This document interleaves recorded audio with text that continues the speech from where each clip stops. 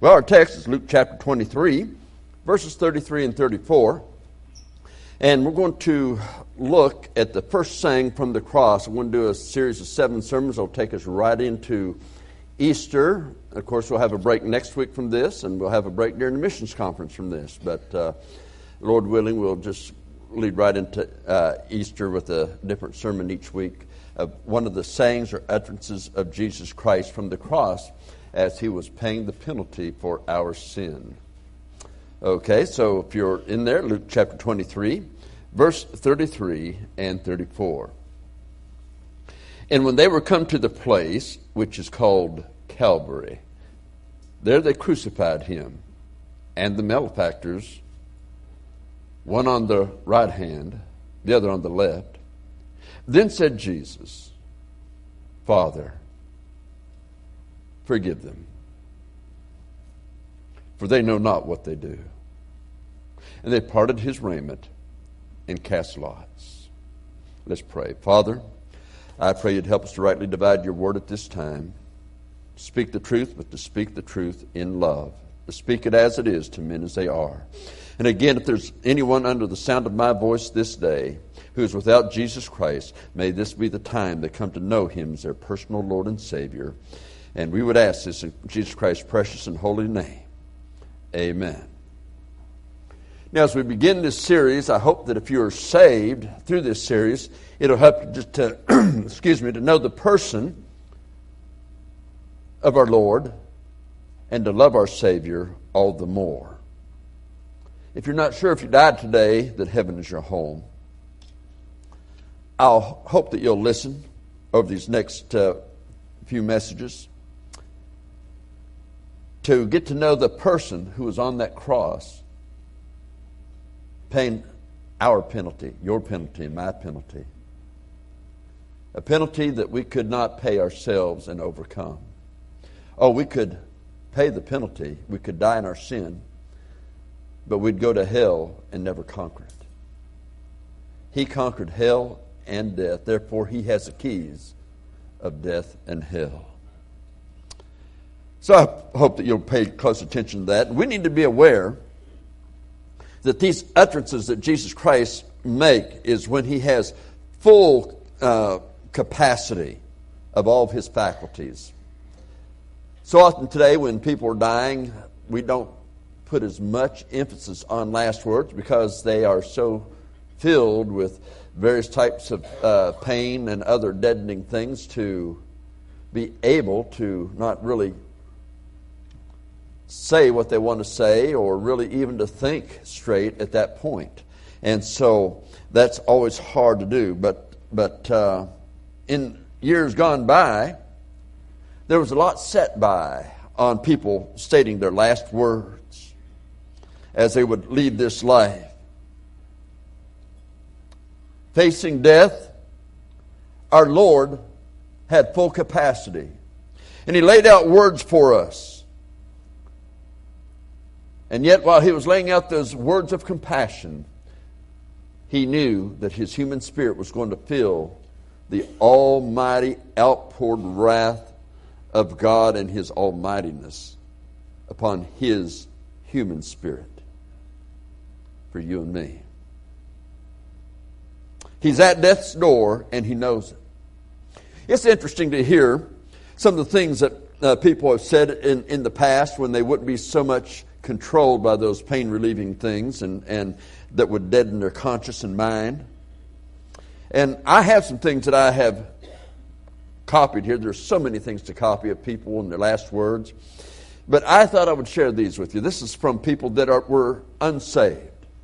The infidel, Voltaire, spent his life fighting Christianity. He wanted to eliminate Christianity. It ended up he died, his house was sold, a Bible publishing firm bought it out, and they sold Bibles from the very house of the one who was that man who was fighting Christianity, an infidel. But he said, I am abandoned by God and man.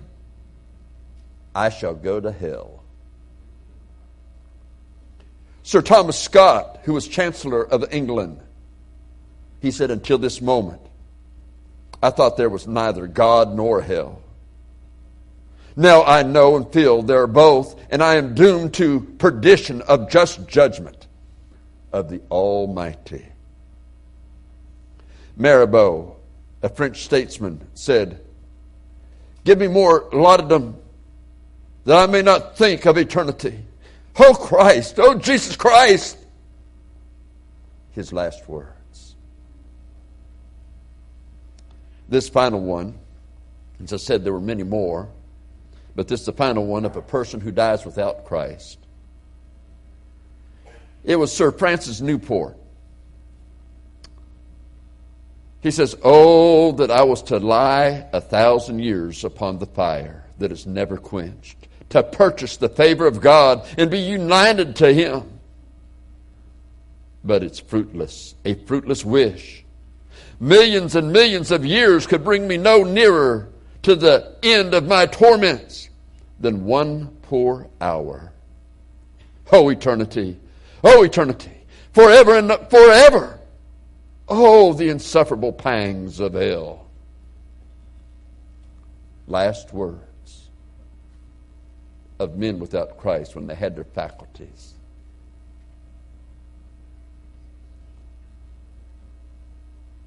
Here's some words of those some saved people. John A. Lythe. Can this be death? Why, it's better than living. Tell them I die happy. The last words. Dwight L. Moody. This is glorious. Earth receding, heaven opening, God calling me. Man by the name of Abbott. Glory to God, I see heaven sweetly open before me. The last words they heard from him.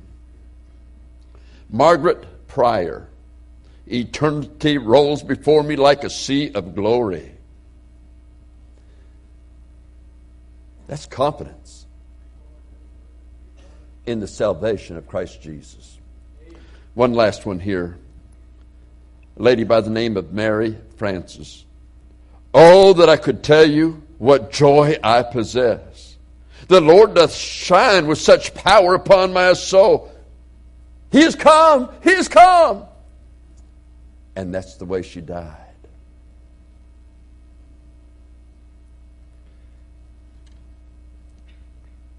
Yes, those are important words, instructive words. But perhaps the most important words for us to hear are those statements that Jesus made from Calvary. His 7 last utterances, or 7 last statements from the cross as he was there to pay the penalty for all sin for all time. But as we go over these things, I want you to see his person, his very person in these statements. Because that's going to be very important. To see the person of Jesus Christ. When we mention death, our death, what comments would they record of us if we were not under the influence of the drugs that we have today? If we had full control of our faculties, what would they hear? I think of Jesus Christ and his life on earth that was leading up to the cross. He had lived a perfect life. He went about doing good for others. He healed the sick. He raised the dead. He fed multitudes. He comforted. He gave hope. He taught men about God and how to live acceptably. Yet man hates him. They conspire against him. And they deliver him to be crucified. And in doing all of that, how does he react to it? How does he react when he's been delivered to be crucified? After he's done all these good things, all these great works, well, just a few days earlier, he had raised Lazarus from the dead. And so having raised Lazarus from the dead, then all of a sudden, the religion the soldiers, the people, are bringing him in to face a mock trial in which he will be put to death. And his reaction? Father, forgive them. He prays for those who despitefully and shamefully use and abuse him. They deliver him up to be crucified. The soldiers beat him. They take a whip and they lay 39 lashes upon his body. That whip having 9 leather strands going off of it with bits of bone, metal, and ivory, so that when they go across his body and then they'd pull it back, it would rip the shreds, his skin. There are many victims that actually died at the whipping post.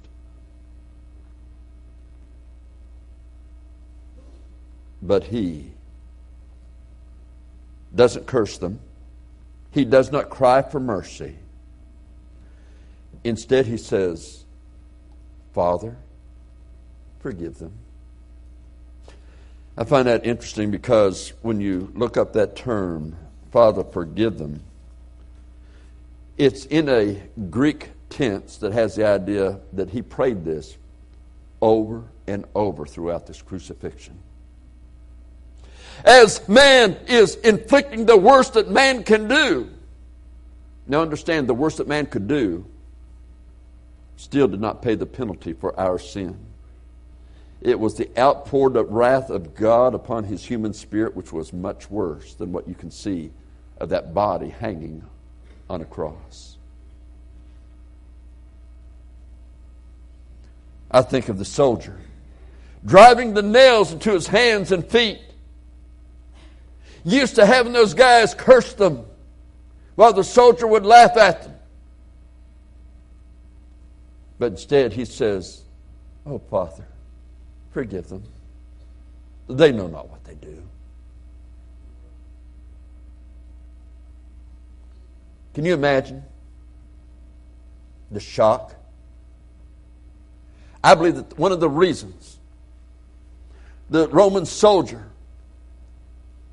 when he said he was going to give up the ghost at the end, and he gave up the ghost, into thy hands I commend my spirit, and he died at that moment.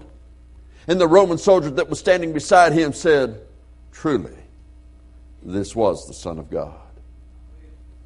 In witnessing all of these terrible deaths on the cross, that Roman soldier had never seen anything like that. I believe one day when we get to heaven, that guy might have gotten saved. When they take the cross and they put it into the hole, and usually they just let it slide in the hole and it would jump up like that. And as a result of that, it would many times yank the bones out of joint. And in Psalms 22, it says, I see all my bones. And although he has the dislocated bones of his body, none of them are broken, but they are very painful. And his reaction is, Father, forgive them. When they spat upon him, when they mock him, they strip him naked, they make fun of him, and he says, Father, forgive them. Soldiers are gambling over his clothes, and he says, Father, forgive them. They put vinegar up to his mouth to drink. And he says, Father, forgive them.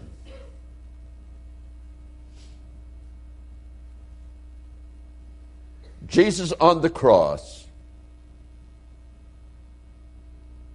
taught us one of the lessons that's the hardest to learn in this life, and that is rising above the circumstances. His hands can no longer minister to the sick. His hands can no longer feed the multitudes. His feet cannot now run to give grace. He cannot instruct his disciples because they have forsaken him and fled. Yet, there's a thief beside him. And as he stands by that thief on that cross, that thief says, "Remember me when you enter into your kingdom." That thief was convinced. And he says, "Today shalt thou be with me in paradise."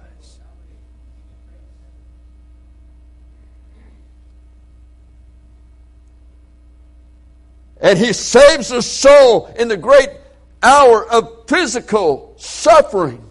Poured out the worst and cursing him. He finds grace to save a soul on the cross. A thief. And yet, during all of that, keep it in the back of your mind, he could have called 12 legions of angels. But we also know this. He was in the world, and the world was made by him, and the world knew him not.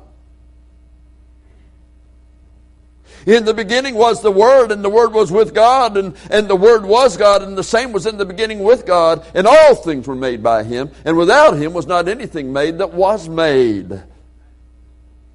Yes, he could have called 12 legions of angels, but he could have just spoken the Word. He spoke the worlds into existence. He could have just spoken the Word.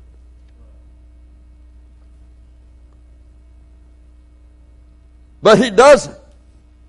He resists that temptation, which any of us facing what he was faced would do everything that we could in our power to escape.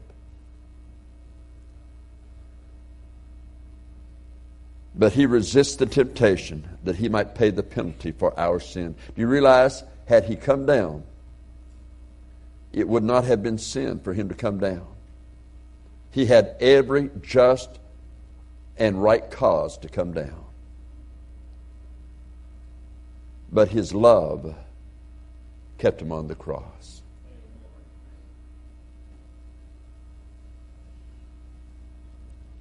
My penalty was paid. But he does what he can do for all when his hands can't any longer work, when his feet can no longer run. He does something that he can do when he's totally disabled. And what is that? He prays. Father, forgive them. You may be elderly today, or you may be in some way very physically restricted.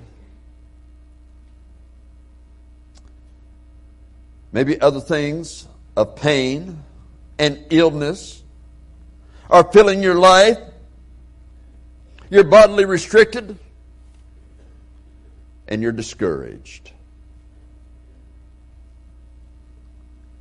Perhaps the Lord has taken from you the chance to be involved in ministry physically, that you might perform the greatest ministry you've ever had in your entire lifetime, even though it may be near the end of your lifetime. The ministry of prayer. The ministry of prayer. This preacher needs it. Fellow laborers need it. Revival depends upon it. In America, that idea of praying, we need it. And you know what? Either laid up in a bed or just being able to roll over and get on your knees by a bed or a sofa. One person on their knees praying in the power of God's Spirit may get much more accomplished than 100 preachers on their feet. Oh, the tragedy and the travesty of ministry,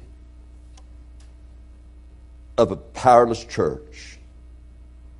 Powerless because it's prayerless. Notice he says, Father. He's been forsaken by friends. One denies him, another one betrays him. They all run, and he's taken in and he's beaten very badly. And if that's not enough, his Father in heaven. Oh, he spent 40 days in the wilderness. And finally, after in the 40 days and Satan tempting him, God, his Father, in his grace, sends angels to minister to his human spirit. He's a day there in Gethsemane, and he knows that in just a few short hours he's going to be taken to be crucified. He's fearing not so much the pain of the physical punishment as he is the outpoured wrath on his human spirit of almightiness. And he says on his knees, his friends, his disciples, sleep. He sweat huge drops. The Bible says, as it were blood. And he's doing that for us. Fully forsaken, not only by man, but now the Father will not give him any grace. No grace whatever is there for the humanity of Jesus Christ. Because if grace is given to his humanity, our sin is not fully paid. And so when Jesus Christ cries out, my God, why hast thou forsaken me? That's the humanity of Jesus Christ.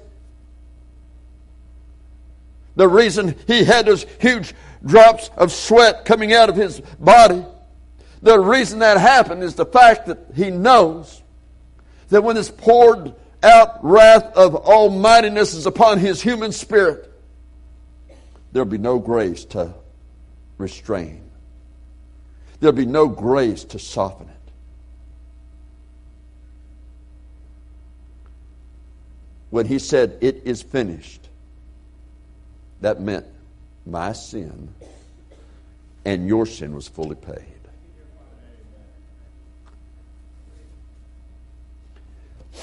That was the person of Jesus Christ. He says, Father, forgive them. I always wonder, what is the thoughts of the Father in heaven when it's his only begotten Son? He that was his Son throughout eternity past, who took on flesh 2,000 years ago. But isn't it interesting, Isaiah 53 tells us that it pleased the Lord to bruise him? Because when he saw your sin and my sin upon Jesus Christ, the Bible says he became sin for us in 2 Corinthians 5:21, who knew no sin, that we might be made the righteousness of God in him. Oh, don't miss it, don't miss it, don't miss it.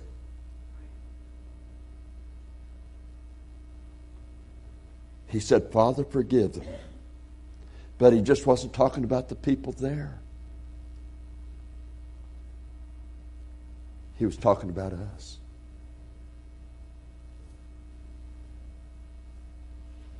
I remember Gary Llewellyn used to always sing here for us from time to time. When he was on the cross, I was on his mind. You know how true that is? But the way I was on his mind, it was my sin. And his love would make sure that he paid it in full. We get in binds, and often the binds that we get in is of our own making, our own doing. And we cry out to God for help because we cannot help ourselves at all. And we get his help. But if he's going to pay the price for our sin, there's no help for Jesus. Why does God do this? Why does Jesus endure the cross for us? Why does he do it when he could call 12 legions of angels? Why? For God so loved the world is why. But God commendeth his love toward us.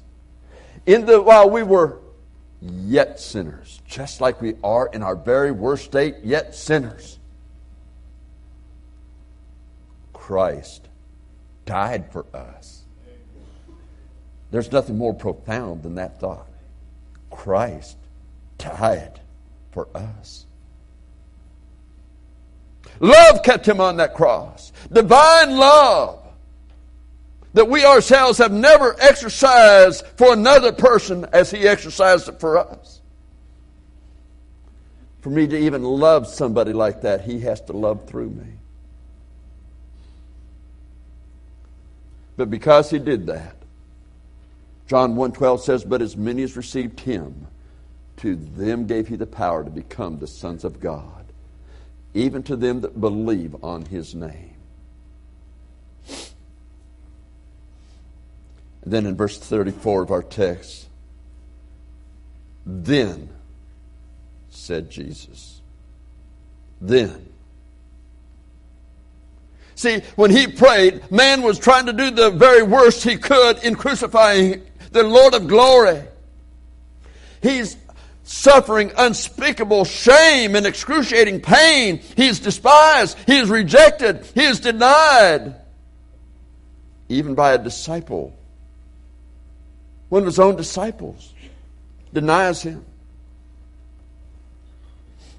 He's betrayed fully by another and delivered for 30 pieces of silver. But he prayed for them. It is not about today, does God love you? He was paying your own personal debt for eternity, your penalty of eternity in the lake of fire.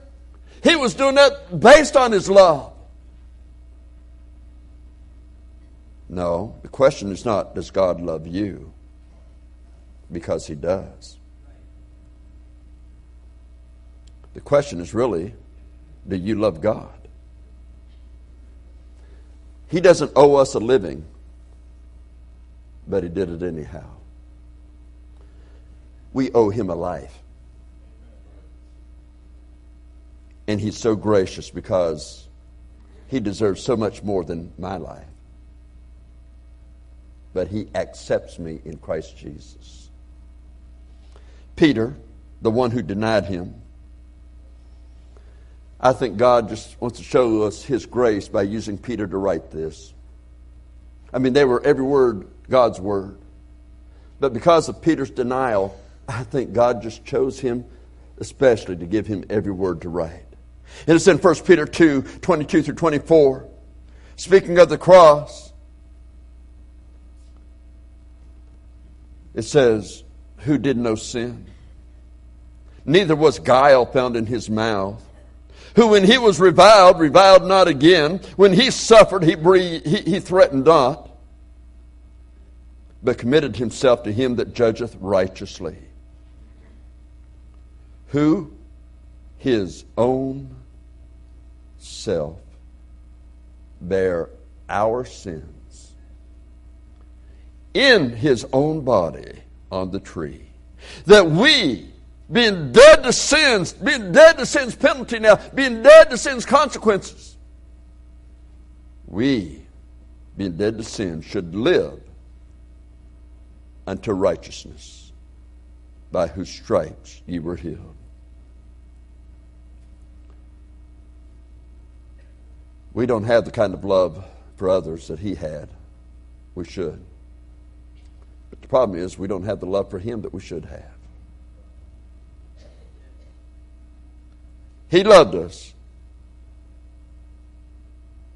And that motive would help him to pay our sin debt. But don't forget, he was God come in the flesh. He is absolutely, totally holy. Totally holy. And he became sin for us. My sin on the all-holy offering for my sin. Jesus practiced what he preached. on a sunny mountainside, which those who have gone to Israel with me have been there. We refer to it as the Mount of the Beatitudes. But in Matthew chapter 5, verse 44, he says, "But I say unto you, love your enemies. Bless them that curse you. Do good to them that hate you. And pray for them which despitefully use you and persecute you." That command that he gave there is what he did on the cross for us. You've heard me say it before. I've said you can be saved and not a Christian, because Christian means Christ-like. That's the example, Matthew 5:44, of Christ-like. It isn't a philosophy. This is a living and true love. As he's there on a rock hill called the place of a skull that we call Calvary. Can you catch a glimpse of that one who's praying for you, for me, saying, "Oh, Father, forgive him. Forgive him." You see, his very prayer was for our greatest need. Forgiveness. And you know, it didn't stop there. The Bible says he's ascended into heaven. And for we who have received him as our Lord and Savior, he still intercedes. He still prays for us. May I ask, what good is wealth, education, friends, and health if sin stands between you and God, between you and eternity? You see, the purpose of the cross is seen after the resurrection. In Luke chapter 24, verses 46 and 47, Jesus is speaking to his disciples. He has them back together now.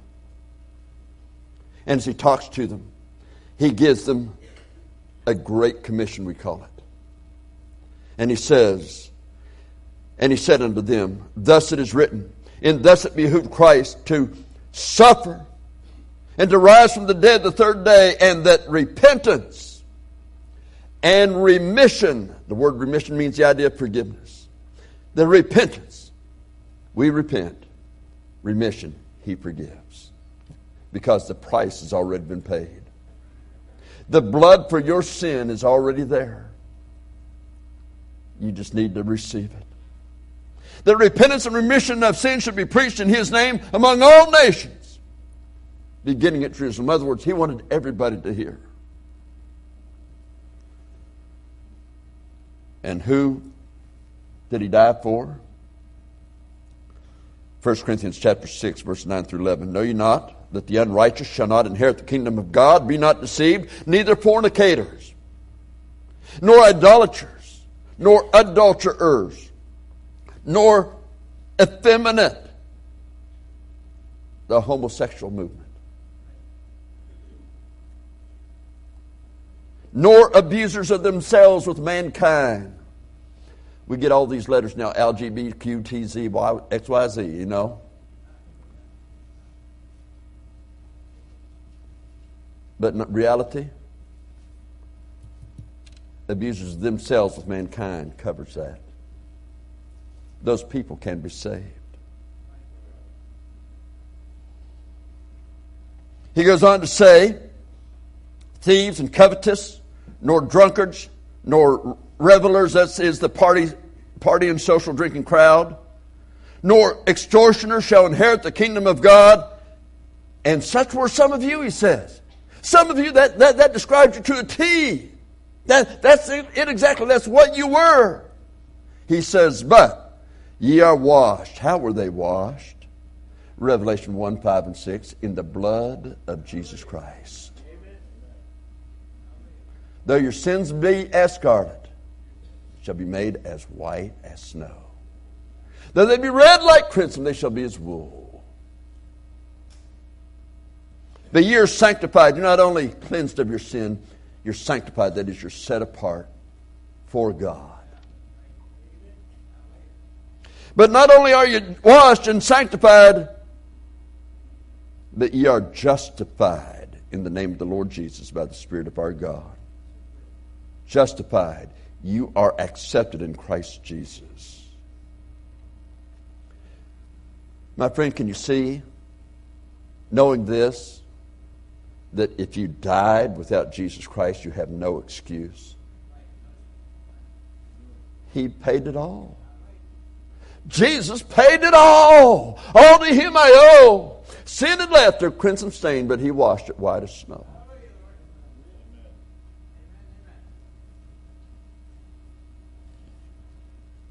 We can't earn it.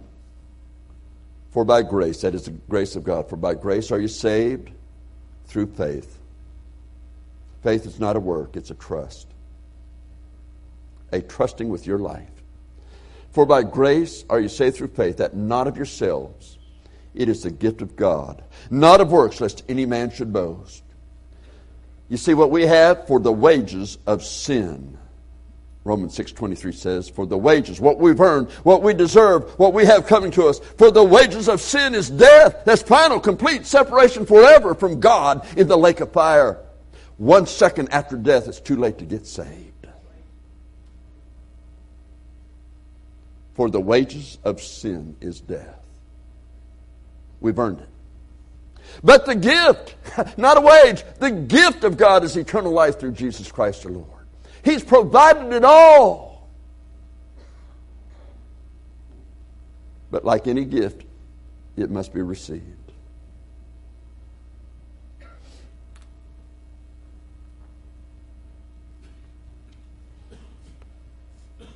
So Romans 10:10 says, for with the heart man believeth unto righteousness. Not your righteousness. Not you believe so hard you become righteous. No. With the heart man believeth unto the righteousness of Jesus Christ. Because it's in Him I'm accepted into heaven. For with the heart man believeth unto righteousness, and with the mouth confession is made to salvation. For whosoever shall call upon the name of the Lord shall be saved. My friend, put your name down there. I was able to do that one day. For if Andy Bloom would call upon the name of the Lord, Andy Bloom would be saved. And I did. Going to heaven not because I'm a preacher. Going to heaven not because I love my wife and I have a good family. Going to heaven not because I'm an American. I'm going to heaven because this old sinner realized he's an old sinner and needed a Savior. And Jesus is that Savior. And my friend, He'll save you. If you're not sure if you die today that heaven's your home, He'll save you. Won't you come to Him? Let's bow our heads, please.